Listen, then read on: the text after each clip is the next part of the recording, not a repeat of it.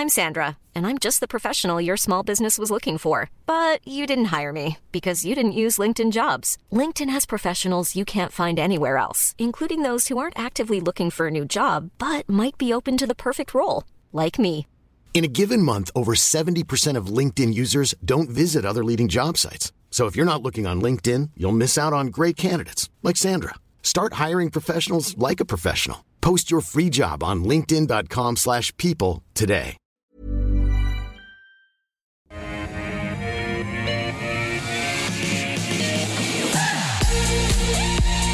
Is the call on a Friday afternoon. Wonderful to be here with you. I'm Nadine Blaney. Well, we've got 10 stocks picked by you, 2 expert guests on the 20th of December. So we've got Junbei Liu joining us from Tribeca Investment Partners and Adam Dawes from Shaw and Partners. So this is a bit of a dream team, as I've said before. Hey, Junbei, hope you're well there. What do you make of market performance overall this week? Because despite all the headwinds, despite the uncertainty, it looks as if we'll be finishing, relatively flat actually probably about 0.75% higher. Yeah, look, the market actually has been very reasonably performing, and particularly given we have had some really poor data, right? But right now, what market is the bad data is good data. So if poor CPI in Australia simply indicates perhaps the rate rise is be as bad. And also same as the Powell speech in the US as well, talk about potential for pivoting, which is slow down in the interest rate increases. They're still going to go higher, but a lot better. So with all that together, investors certainly turned more positive. And this is also combined with China potentially pivoting with the, with a zero COVID policy, not pivoting, but at least they're loosening and changing, softening their stance towards the controlling the infection. So, all of that together is actually pretty positive news. So hopefully we'll see the market sort of gradually grinding into Christmas. Our Santa rally. Yeah, are you riding the Santa rally, Adam? I'm riding every wave that this market is giving me, absolutely. I don't know, Junbei, there was some decent economic news out this week. Inflation numbers for Australia, fantastic, starting to potentially tick down. And I think that's what also the market, and we've got non-farm payrolls tonight in the US, which is going to be a big number to sort of keep this rally moving in the right direction. All I want for Christmas this year is to make sure that when we go on holidays, and last year the 6th of June was the top of the market, and I thought last year I went, perfect, I'm going to have a fantastic holiday. Came back and the market had fallen and the world was in a different space. So all I want this year is for us to have a good Christmas rally and then hold that rally until we get back in sort of February time. Hold. I've got Mel Gibson in my mind when it comes to what we want from this market. All right, let's find out if we're going to buy, hold, or sell any of these stocks. Xero, Treasury Wines, A2 Milk, WiseTech, and Macquarie all coming up. But the stock of the day is Beach Energy. And I picked Beach because it is, indicative to a large degree of what's been going on this year. Energy has been one of the key stories. But also, we've talked about consolidation in the smaller end of the oil and gas space here in Australia for quite some time. And so we've got this bidding war, I don't know if you've heard about it, going on for this WA-based company called Warrego Energy. So Beach has increased its takeover bid for the company to 25 cents per share after Hancock Energy put a bid on the table yesterday at 23 cents a share.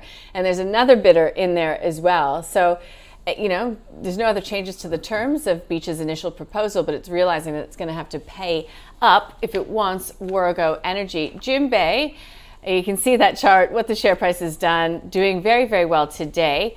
What does Warrego have that Beach Energy needs?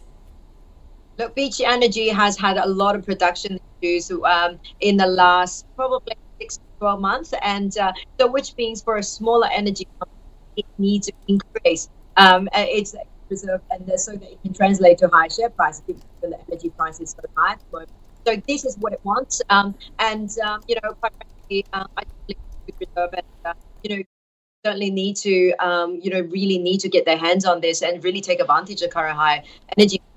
So, that's pretty much it. My view of Beach Energy is very much derivative of what's happening with the oil market. My view of the oil world is I think in the short term that with the China reopening news might do okay, but market probably just as they close. Okay, Jubei, we actually missed that. I'm going to ask you to dial back in to see if we can clear up that line a little bit. But was that a buy, hold, sell? I literally hear it. Okay, so that was a hold. A hold, yeah. I didn't think that you were going to be going out and rushing to buy Beach Energy. Okay, hold it if you've got it. Beach Energy. Yeah, it looks interesting, and I guess it really goes to WGO as to how much they're willing to pay for this. The stock's at around 28, 29 cents. The bid's at 25. That means the market thinks that there's going to be more competition going into that, and the bid is going to go higher. So it's up to Beach how much. They obviously started at a fairly decent, I think it was 20 cents. I think they started then 23 and then 20. So look, Beach has always been a tough one. I think that they've done quite well. I think they took over the Lattice energy businesses from Origin a couple of years ago. That really sort of accelerated that overall growth. But they're certainly sitting in that sort of second tier line there for me. So I'd be on hold with Junbei on this one if you've got it. Obviously, they're going to have to pay up. I don't know whether that's going to be debt or how they're going to pay for it. But yeah, I think all of this consolidation is going to happen. There's going to be more of these mid-tier oil and gas guys that are going to get chomped up. So it's going to be tough. Soon, if Origin obviously goes off the boards as well, look, there's lots of play in there. And certainly our energy is very much needed around the world. So we've got some great assets that people can buy. So hold for me on Beach. Okay, interesting. UBS says it as a buy, Morgan's as an add, and we've got a buy from Citi and Credit Suisse as well in terms of Beach Energy. But that's a hold for both of my expert guests here. All right, let's get to the companies that you have asked us to cover. And first on the list is Xero.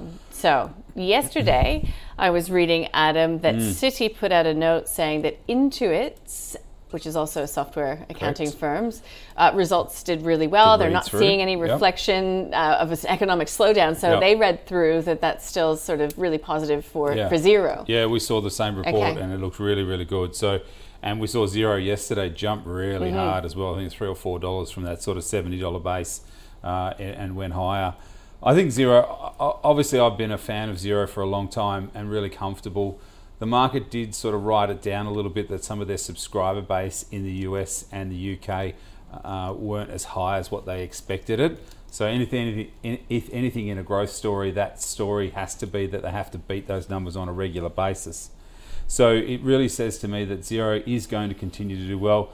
If you look at revenue for Xero, it actually is continuing to go higher, where the share price has obviously fallen back down. So I think this is an absolute steal down here at sort of $75. I'm really comfortable with it, really comfortable to buy it.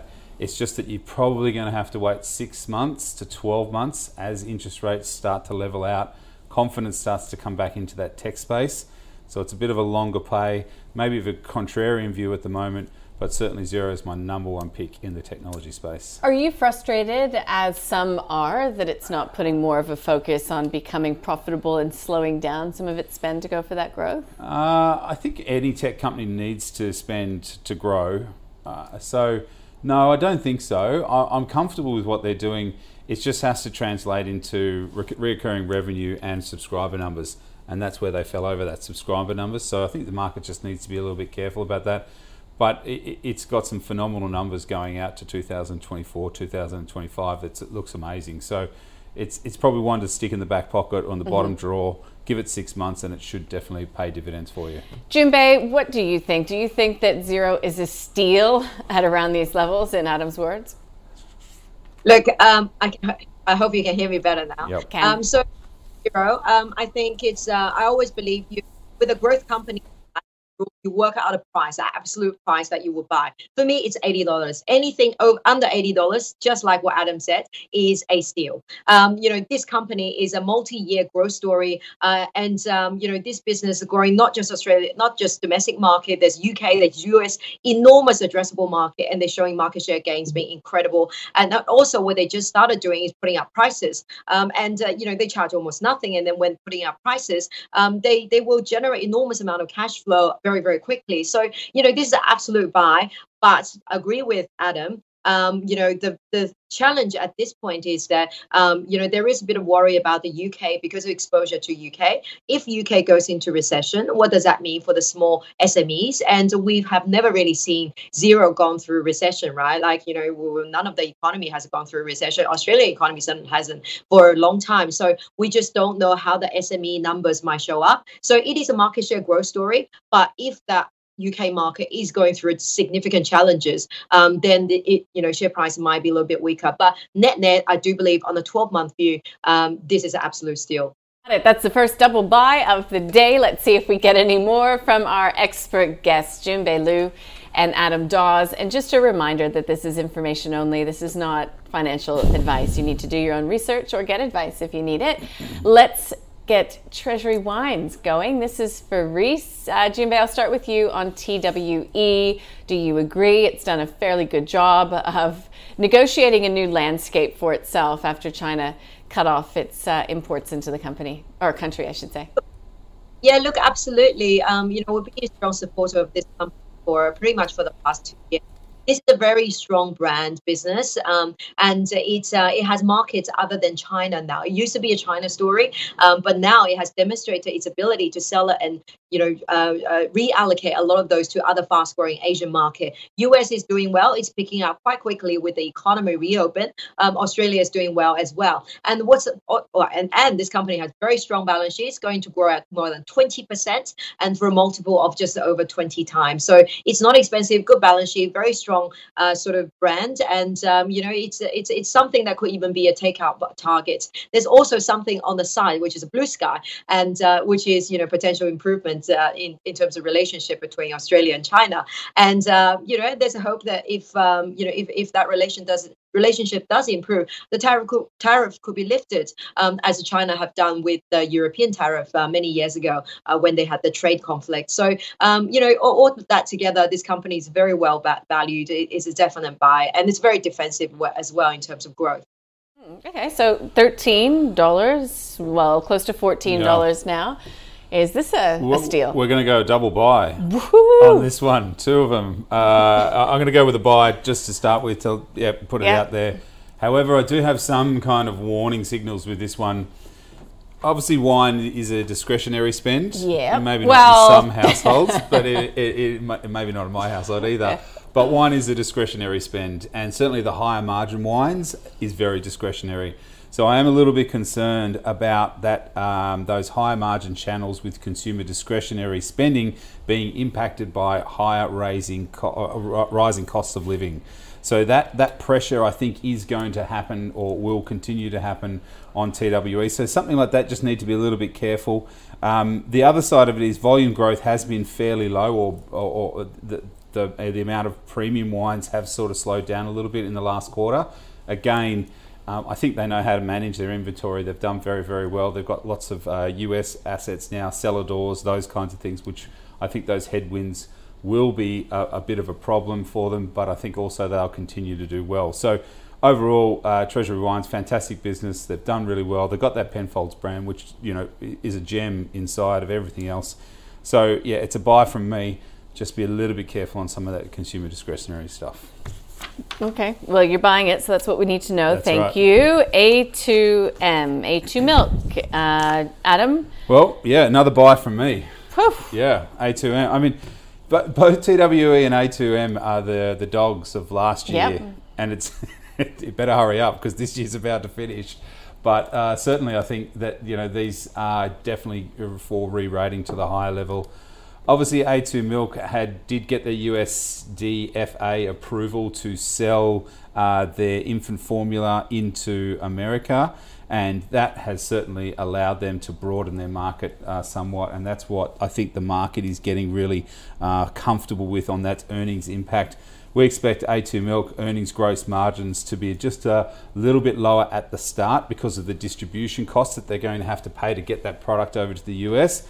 But once those supply chains issues are worked out, I think this is going to be very, very beneficial. It's a buy from me, A2M. Junbei, would you be buying A2 Milk? I know that short interest in the company has been rising. Absolutely. Look, I'm definitely buy, and we got lots of agreement today, Adam. And so no, it's definitely a buy. And just like Adam said, the earning has gone through really challenging periods, and now with the reopening taking place in China, yeah, and the inventory's already gone through the channel, and stock looks good, pricing looks good, market share gain looks good, and share price recover a little bit, but still there's a long way to go. The balance sheet is very strong, sitting on net cash, and so the trajectory is it's in an earnings upgrade mode for reasonable multiple. Now there is a little bit of risk at this point, is because the license is up for renewal, the license for selling in China for the Chinese label product, but so far there's been good indications about or good communication about what might happen. Then seems like they should be able to get it early next year, so it's a buy. Got it. Thank you. We've got 3 double buys on this program already. Our producer, Jack, is going to be losing his mind. All right, let's get to the next company on the list. And this one is for Katrina. WiseTech Global, WTC. Adam, yeah, a tech company. One tech company that's been pretty resilient, relatively speaking. Absolutely. I think just on price action alone, I'm going to say it's a hold if you've got it. I'd just be a little bit careful. This one did so well when all the other tech stocks were getting absolutely beaten, and it was all about supply chain issues, and the world was pretty much frozen. There wasn't stuff going around. There was nothing moving around, and I think that's what helped WiseTech for their technology to move things backwards and forwards and getting that right. But you look at that chart, it's trying to punch above that $58, $60 level, and every time it gets up there, it just sort of holds, and then we'll go down from there. So there's a big resistance line there. On price action alone, I'd say potentially take some profits here. But if you hold it, it's a very good company. It's had some earnings upgrades. I think it will be able to maintain that. So it's a hold or a sell to take some profits. Got it. Junbei, what do you make of WiseTech Global? Because you're in the business of making money. Do you think that there's much more upside left in it? I'm with Adam. I definitely think if you hold it, you take some profit, but you probably want to wait till the first half result. So the first half result will be very strong. I think still probably have another 5-10% with the first half result. Aside from that, though, I do think this company almost trading at all-time high, done really well. It will be used as funding source for others. And most recently, when they did have that proffer, the AGM and the proffer guidance sort of confirmation, share price went down. So that is an indication that the expectations are very high for this company. So after this first half result, I think this share price potentially will be hitting some soft patch, just simply because the expectation is so high. There's no room for error. Oh, we're into reporting season talk already, are we? Boy, let's just get through the summer.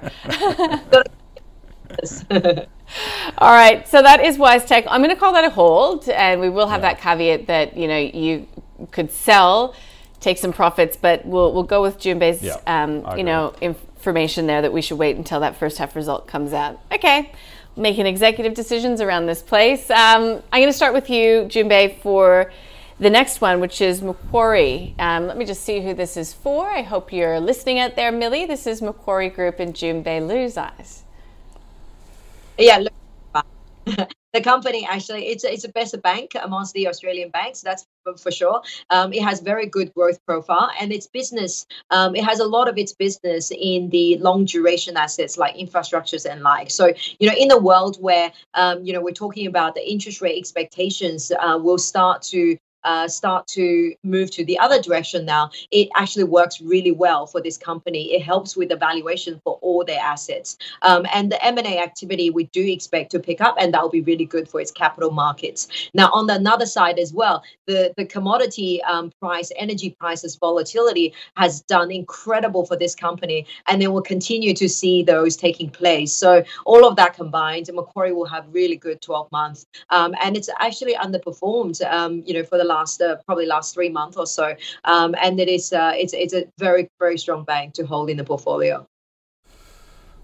Yep, all everything that Junbei said, I agree. For me, I think overall, there's been some macro backdrops that haven't been in favour for Macquarie: rising interest rates, inflationary pressure, and then weak markets as well.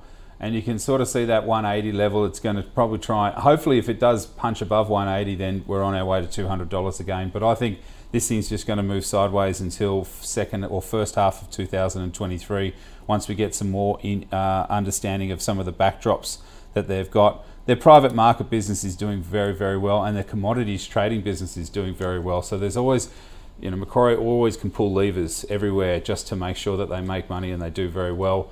I think 180, I'd be happy to hold it. If it does get over that 180 mark, you will see $200 again. So that would be the buy signal for the breakout of Macquarie above 180. But I suspect it might fail from here and just trade in a sideways pattern, so I'm comfortable to hold it. Okay, so not going to shoot the lights out, but it's a stalwart of anybody's portfolio. It should be in there. There's no doubt about it. What about the other banks right now?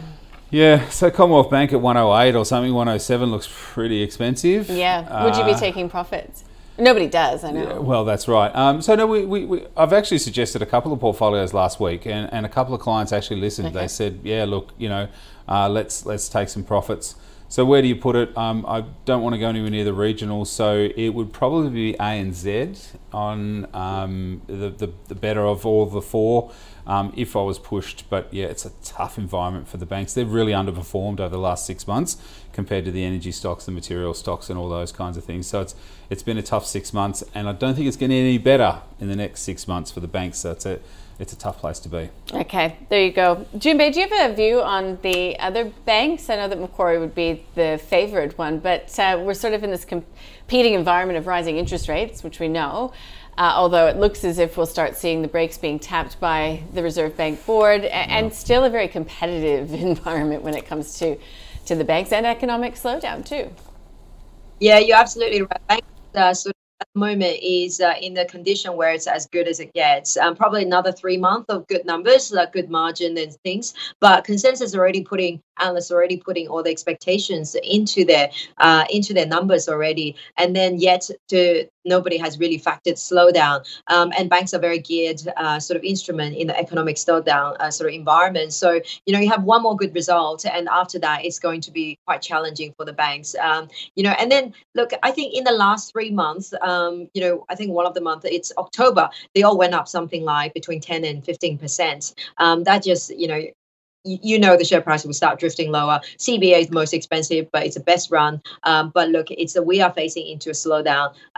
It's ANZ is probably, I will probably go there, but it is just because it's cheaper. But I just think overall banking, you should start going to neutral to underweight now. One last good result, that's it. Thank you. Neutral to underweight. I like that terminology. It's just very clear picture in my mind. Manager. Yeah, very fun manager. I know. We go around. Yeah, exactly. All right, let's get a bit of a review. We're just whipping through this show on this Friday, which I'm fine with that. So let's get to Beach Energy, which was the stock of the day. It was a hold for both of my guests. Look, not anything bad about it, but just potentially limited upside from here. It's very much a reflection of what's going on in the broader macro environment as well. First on the list, that was a double buy from my guests, Xero. So revenue is continuing to go higher. Adam calls it a steal at $75, around about there, and Junbei agrees. The next on the list was Treasury Wines. Again, that's a double buy. Looks strong balance sheet, and Junbei likes when things aren't too expensive, and she thinks that there could be, a re-rating coming through, particularly if we start to see an easing in tensions coming through from China. Adam was a little bit meh when it comes to the economic outlook and just, whether or not we're going to continue to buy, particularly those expensive wines in a slowdown, but he still would be buying the company. And both also would be buying A2 Milk. Again, look to China, look to, the U.S. market, and in an upgrade cycle. For earnings at least. Now, WiseTech, it's a hold for both of my guests, although you heard them say that there will be a time to take some profits from this tech company that's performed very well even through this year. And Macquarie, it's a hold for both of my guests. Best in bunch. You heard what Junbei just had to say about the rest of the big banks, and Adam's getting some of his clients to lighten up on Commonwealth Bank, for example. So that is the first half of the program done and dusted. Let's get you across the investment committee. We are having a new episode, I believe, coming out on Tuesday. So we'll get a portfolio update then. Heading into it, we've got Seven Group was added last time around.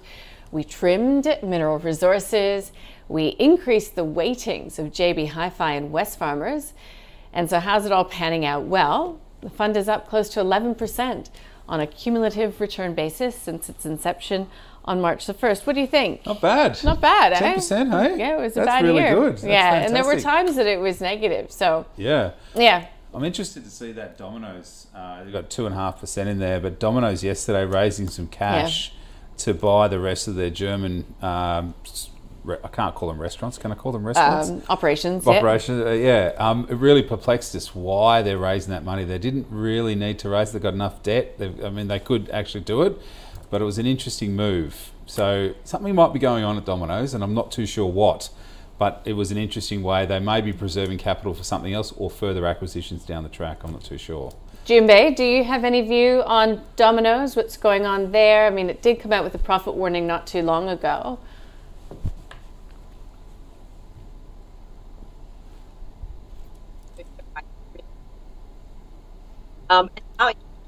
First, raising for something else. But the good thing about Domino is that there is a lot of rest of the world markets where they can expand into. We saw 3 months ago they did gone into Taiwan and things. So and I think it's also, this company has been so heavily shorted. Yesterday that raising, giving such a tight discount, probably was supported by a lot of short sellers.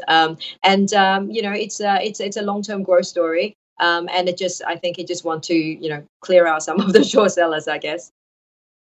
Yeah. Okay. Well, we will.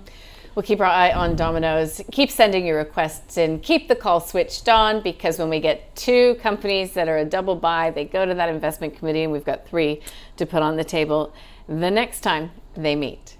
At CMC, we've been in the game for a while, and although a lot of things have changed, our mentality hasn't. We aim to give experienced traders the best trading experience, like our expert platform with its second-to-none trading tools. Plus, our pricing is completely transparent. That's why people who've been trading for a long time stay with us for a long time. So if you're serious about trading, switch to the market leader trusted for over 30 years. Trade CFDs your way at cmcmarkets.com. You don't own underlying assets. Consider relevant PDS and TMD or information memorandum for CMC Pro accounts at our website. Carl Capolinga is king of the charts and has made a bold call. If this thing hits 7,600 again, I'm going to go fully to cash. His finger is at the ready. I've got my finger on the button. Will he or won't he sell it all? 7,600, I'm going to cash. That I've decided. Keep watching the call as we track the index and Carl's big call. Carl's big call. I just think that's great. And just to keep a pulse check on how he's going with that big call, 7,319 is where the local market is at today. It's off by about 0.5%. So we'll continue to keep an eye on that one, as well as number 6 to 10 on the list today: Rio Tinto, Money 3, Drone Shield, Prospa, and the Beta Shares Australian Top 20 Equity Yield Maximizer, or WIMAX. So let's start with the stalwart, Rio Tinto. This is for David. Hi, David. Hope you're watching or listening. I'm going to start with Junbei for this one. Does Rio Tinto belong in every portfolio, or is there a different way or different commodity that you're interested in? Look, tactically, I'm not sure if it's for every portfolio, but tactically, share price has a bit of upside at this point. It's underperformed the other peers, such as BHP. And now with China slowly reopening, you do have a good tactical trade ahead of you. Perhaps for the next couple of months, the share price will do pretty well. It's not as expensive, and it has a good exposure to the likes of iron ore and a lot of other things. It's positioned pretty well. It's a buy for me, do have to review perhaps early next year, when the global economy does slow down. But when China opening up, you do want to get exposure to the commodities. And Junbei, are you growing in confidence? It sounds like it. You've mentioned it a few times. It's an inevitability that China will open up. But are you sort of getting the sense now that authorities there will look to do it sooner rather than later? Oh, look, it's happening. So China is sort of economy. They will never come out and say we reopen the economy. They're never going to say that. What they will do is they have hints here and there. So far, the latest announcement a few days ago, they have said that they have started punishing officials that have too harsh sort of restriction controls. Instead of previously, if you remember, 6 months ago, they were punishing officials for having too much infection. So, that's a huge change in direction. And to me, it's a first step of softening the whole COVID zero sort of stance. And as a result, a lot of social unrest and things. So, I'm really confident it is coming through. It will be slow. And then, next year, as we're heading to Chinese New Year, things will be a little bit slow. But by the end of mid next year, we should see the economy opening pretty well. Yeah, interesting, because I was looking at a chart from CBA earlier today. Yeah. Vivek Dhar does reckon, obviously, the reopening is happening. But interestingly, he thinks that the reopening is priced into commodities right now, and that even when China looks to reopen and stimulate, he said it will be to avoid a hard landing. It won't be something to, really accelerate growth in a meaningful way in China. So, would you be buying Rio Tinto now as a trade, such as Junbei, to take advantage of that initial reopening? Look, the last resource run started on the 26th of September this year, right? So we've already seen the resources already moving. As rightly pointed out, it's already priced in a lot of that good news that's in there at the moment. Iron ore still staying over $100. Copper is the one that probably is going to do a lot of the catch up. Aluminium has done well. Gold killing it now. Yeah, right Gold now. Absolutely going for it as well. So I think Rio Tinto sits in that basket where it's nicely diversified. It does have a lot of those levers it can pull, certainly with iron ore and then aluminium and copper and those kinds of things. So for me, Rio's a hold. I'm going to prefer BHP over that. I think BHP is going to do better over time due to the fact, yes, they're diversified, well, not as diversified as Rio, but they're diversified and they're moving into more future-facing kind of which is potash, that kind of thing. Yeah. I think iron ore is going to be a tough one. I'm always concerned about iron ore in 2025 and 2026. People say to me, well, that's too far away to worry about. Mm-hmm. But Simandou in Guinea, they're going to be producing 100 million tonnes by 2025. 2026, there's going to be 200 million tonnes that are going to be coming out of that for China and basically all going to China. That takes out Fortescue for that, 155, 188 million tonnes. Rio does around about 320 million tonnes a year, so there's still a lot of iron ore that is needed, but that will certainly pull back on the commodity price of iron ore. What's really helped commodities is the US dollar coming off, and that's really sort of spurred that at this last sort of rally that we've seen in iron ore. One of the things that I do like about Rio, they are starting to talk some green kinds of things, or ESG. They did come out and say that they're going to spend $600 million to build 2 new solar farms and some battery technology out in Pilbara as well. So I think that's really positive for them. But really comfortable with Rio as a business. I do have in a lot of clients' portfolios, but putting money in at 110 here with iron ore at 103, I'd just be a little bit cautious and it'd be a hold from me. But are you saying that at $45, $46 BHP is a buy? Yeah, again, that's tough. I think we've got another of this latest resource rally. I think we've got another 5 to 10% upside. So you could get another $3, $4 out of BHP, and again with Rio, you could get another $10 out of that as well. But I just prefer BHP for more of that sort of diversification, and it's just a little bit steadier. Rio's been, if you look back at that chart, Rio's definitely. It's been really, really volatile. So I think BHP is a better one. But yeah, at 44, 45, there's a little bit left, but I think most of that commodity run has already happened. Got it. Thank you, guys. So Rio Tinto, we've got a disagreement of sorts, I suppose, happening over that one. It's very, very limp disagreement. Let's get to the next company on the list, which is Money3. MNY is the ticker code. This is for Patrick. Okay, so it has, I kind of sometimes get confused between this one and MoneyMe. Money3. Yeah. This is the lender. The lender, yeah. Yes. So I think if you take a step back and have a look at all of these businesses, they've all struggled. Mm-hmm. So any kind of lending, and especially for something like a motor vehicle or anything like that, I'd just be really cautious on that. Money3 has struggled on their share price, and a lot of stockbrokers like this business because they will consistently have to come back to the market to continue to raise money. But the problem is when they raise money, that margin that they get or what they have to take is getting smaller and smaller and smaller. So the margin isn't there for these kinds of businesses. And you can see with that share price, you know, it did have a bit of a heyday, it looked good, but now it's started to come back. So I think the cycle needs to change. I think interest rates need to be at their peak and potentially looking to come down, and that's when you buy these kinds of businesses, not while interest rates are rising or if we've still got another 50 basis points or whatever. I don't think it's the right time to buy it. So if you've got it, you're probably going to hold on to it because it's had its fall and it's now stabilising. So it's a hold from me, but to buy it, I'd need to see interest rates on the way down or potentially the talk of interest rates coming off, and that's when you buy these businesses. Junbei, is Money3 a quality company? I wouldn't call it quality.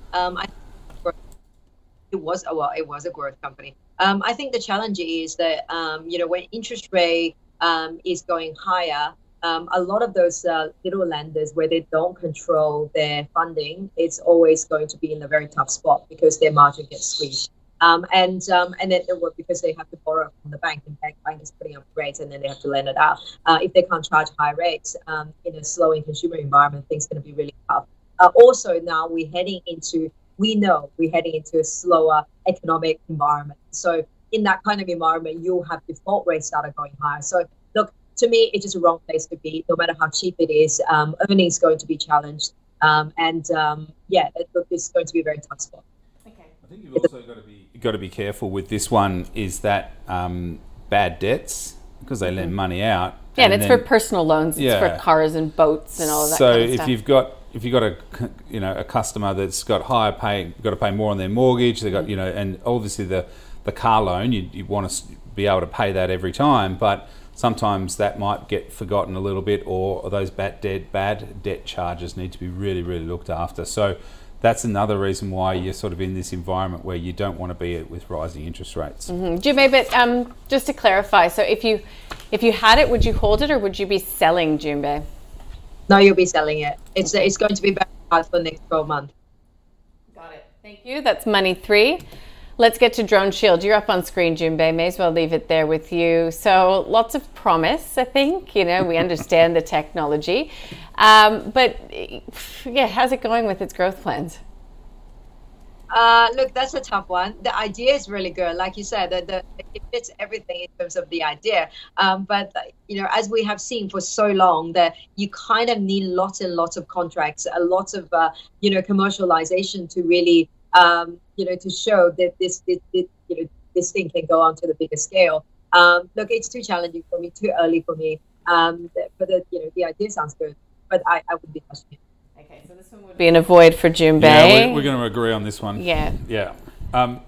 There's a couple of things with DroneShield that with a lot of these companies that have that US exposure or government exposure, you've got to be really careful because these contracts can take 5 months, 5 years. These things can take a long time to come through, which means that there's lumpy revenue coming in, which means if it comes in on June 29th, they can book it for that year. But if it comes in, sort of July 1, that means they can't book it for the year, and that means it's a loss or it's a downgrade for the business. So you've got to be really, really careful. We did see and hear about some, drones being sold and this technology being sold for the Ukraine war and those kinds of things.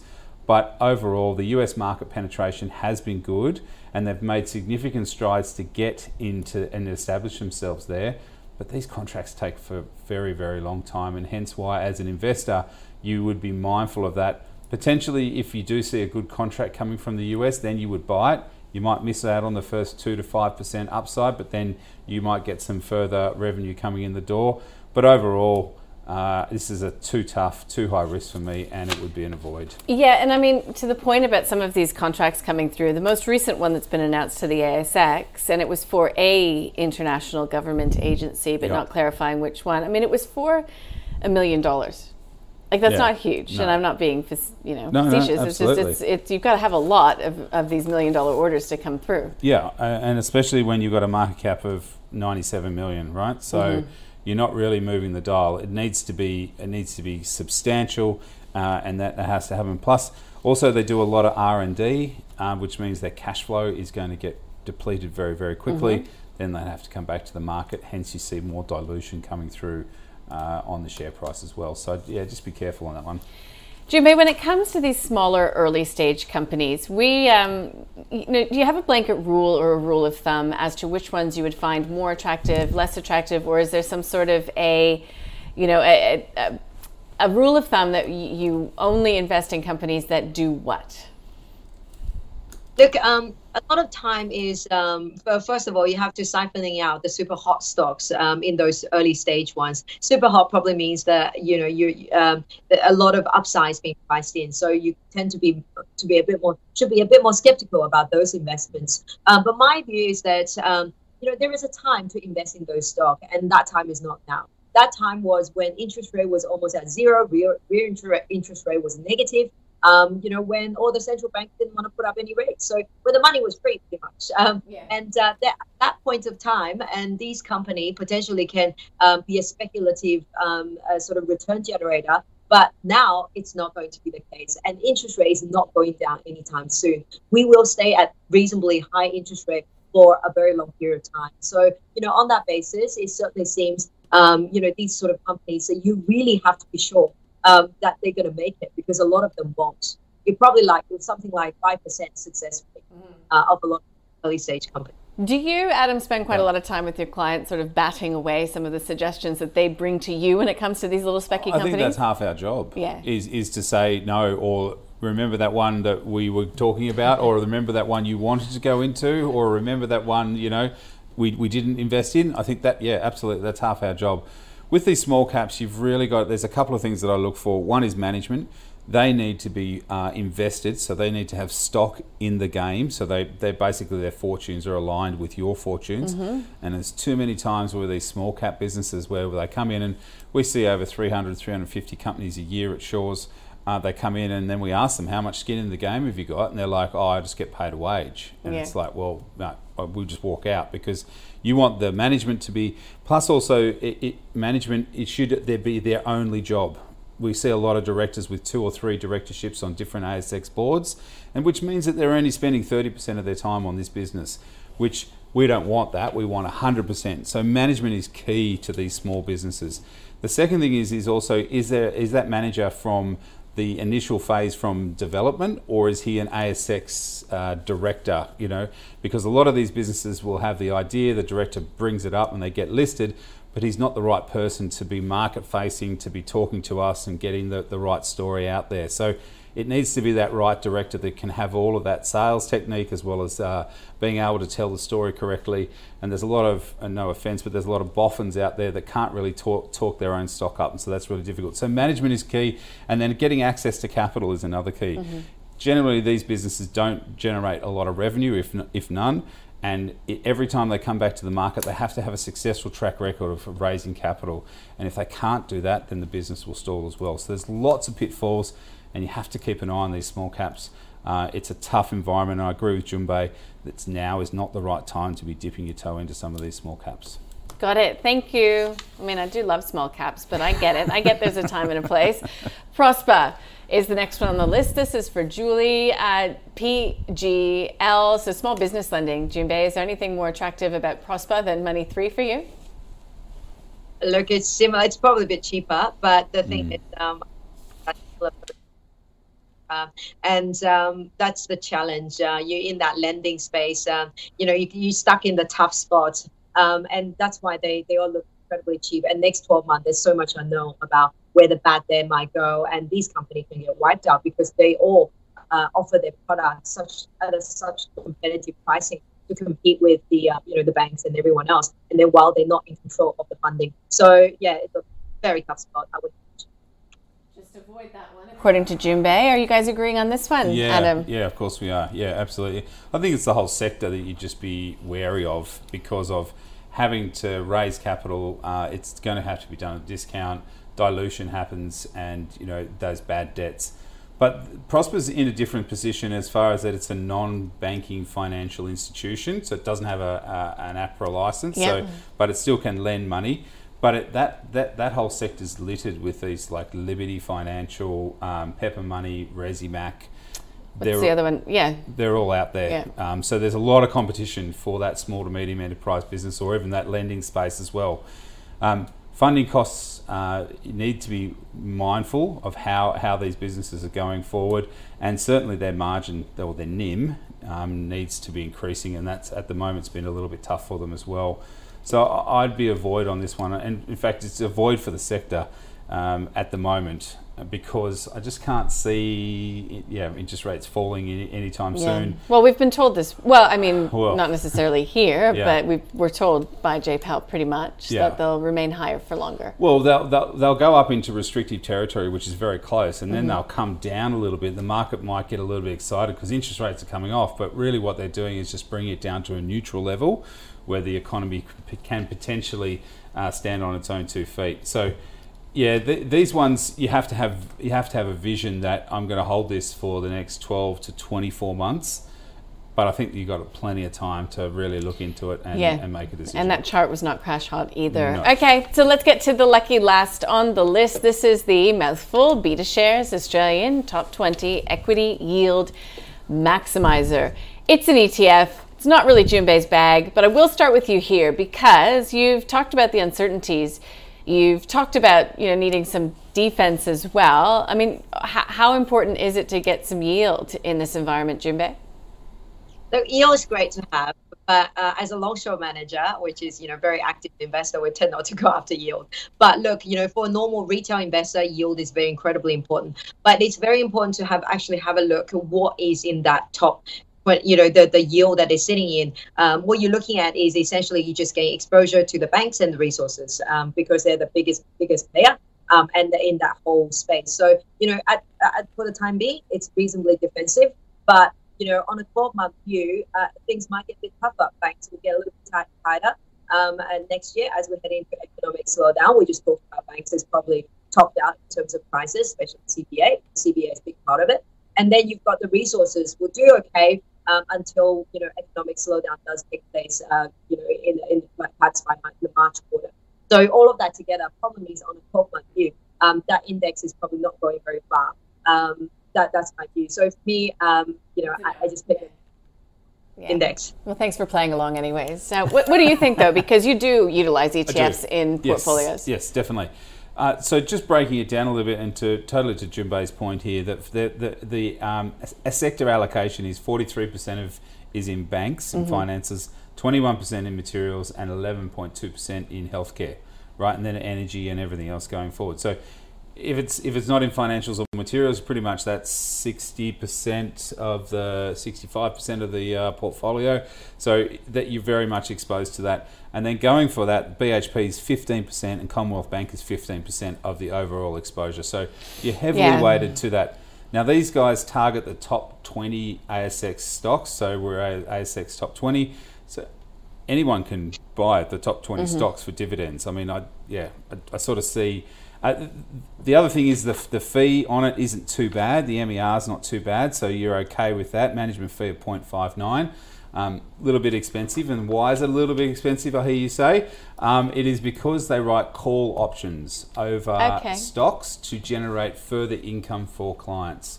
Now, those call options are usually 1 month or 3 month call contracts, so they're not too expensive, but there would be a fair bit of premium that would be received. Now, do I put an 80-year-old grandmother into something like this? Probably not, because they don't understand synthetic or call options. So it does raise the risk of the overall product, even though you say, well, it's a top 20 dividend fund.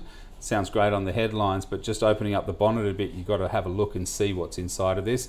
And some of those call options obviously can go wrong, and that would be a detriment to that. So I'd be careful with the investor that I would put into this, and I would make sure that they understand all of the underlying factors before we go ahead and do it. Overall, distribution looks pretty good. Yield is 9.6 plus franking is at 12%. It sits up okay around here. For me, it'd be a hold, only because I would be careful about who I put these investments in, and I would make sure that they understand call options, call positions, or derivatives before we put something into that going forward. But I'd say it's a hold just on the yield alone. It looks pretty good. Okay, got it. Look, I'm going to ask just a bonus question of you, Jun Bei. Question without notice, my apologies, but I was thinking about you earlier this week when Aurora Biosurgery, I always say it wrong, reported its half-yearly report. What'd you make of it? Oh, it was amazing. Incredible result. Look, we can see this its result usually 1 month ahead when we hear it's distributors' result in the US, and it's been incredibly strong. It continued on its good earnings trajectory of recovery because remember during COVID things were shut down. So it was a really good result. I always use compare this one with the likes of PolyNovo. So PolyNovo really came out and raised some money and trying to shore up the balance sheet. This one is growing much faster and have all these great, indicators of how things are going in all the hospitals around the world. It's a long-term vibe. Yeah, got it. So it's Aroa Biosurgery. I always say it wrong. ARX is the ticker code. Look, that was a good program. Let me just sum up what we have learned. So Rio Tinto, Jun Bei would buy it, but it's a tactical trade. As China slowly reopens, it has been the underperformer, so she does see upside in its share price. Adam's a hold on Rio Tinto. He thinks BHP is and will be better over time because of its diversification. Money 3 is a sell for Jun Bei. It's just not the time to be investing in these companies. It's a hold for Adam if you've got it, but basically it's not the right time to be buying any of these companies in that space. So I'll hop ahead to Prosper, and it's an avoid from both of my guests. Drone Shield as well is an avoid for both of my guests. This program was almost like a tale of two cities. And then we've got Beta Shares, the yield maximizer. A bit of caution there because of the call option strategy being used, and Jun Bei just doesn't see why you would need to buy an ETF to get exposure to any of those banks or resources companies. And goes to her way of investing. Hey, Jun Bei, thank you so much for joining us today, giving us all your insights. We really appreciate it. Thank you so much for having me. It's always great fun to be here with myself and with Adam. Thank you. Yeah, great show. Adam, thank you. Yep. And you're going to be joining us for we've been calling it the last call for 2022. I would not miss it for the world. It's going to be fantastic. All right, I'll go finish up my work so we can have a drink. Absolutely. Okay, see you then. All right, thank you for watching or listening. Any stocks you'd like us to cover, flick us an email, thecall@ausbiz.com.au, or tweet to us at AusbizTV. And you can check out that portfolio, ausbiz.co/portfolio. Stay with us. We'll get you across the small caps next.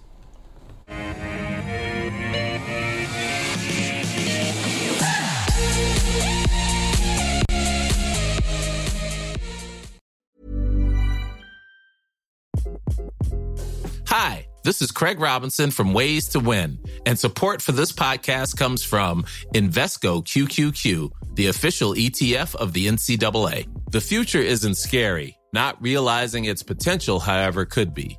Just like on the recruiting trail, I've seen potential come in many forms as a coach. Learn more at Invesco.com/QQQ. Let's rethink possibility. Invesco Distributors, Inc.